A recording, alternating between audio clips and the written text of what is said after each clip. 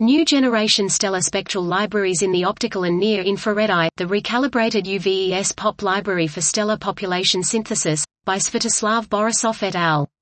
We present reprocessed flux-calibrated spectra of 406 stars from the UVES-POP stellar library in the wavelength range 320 to 1025 nanometers, which can be used for stellar population synthesis.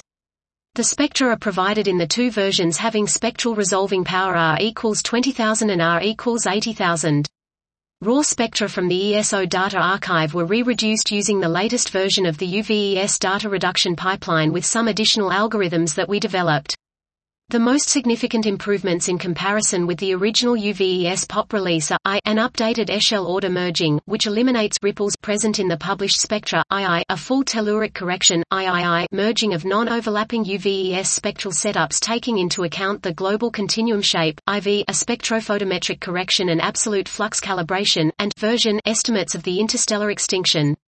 For 364 stars from our sample, we computed atmospheric parameters TEF, surface gravity log G, metallicity Fe, H, and alpha element enhancement alpha, Fe by using a full spectrum fitting technique based on a grid of synthetic stellar atmospheres and a novel minimization algorithm.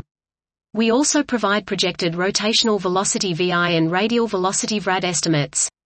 The overall absolute flux uncertainty in the reprocessed dataset is better than 2. This was new generation stellar spectral libraries in the optical and near-infrared eye, the Recalibrated UVES-POP library for stellar population synthesis, by Svetoslav Borisov et al.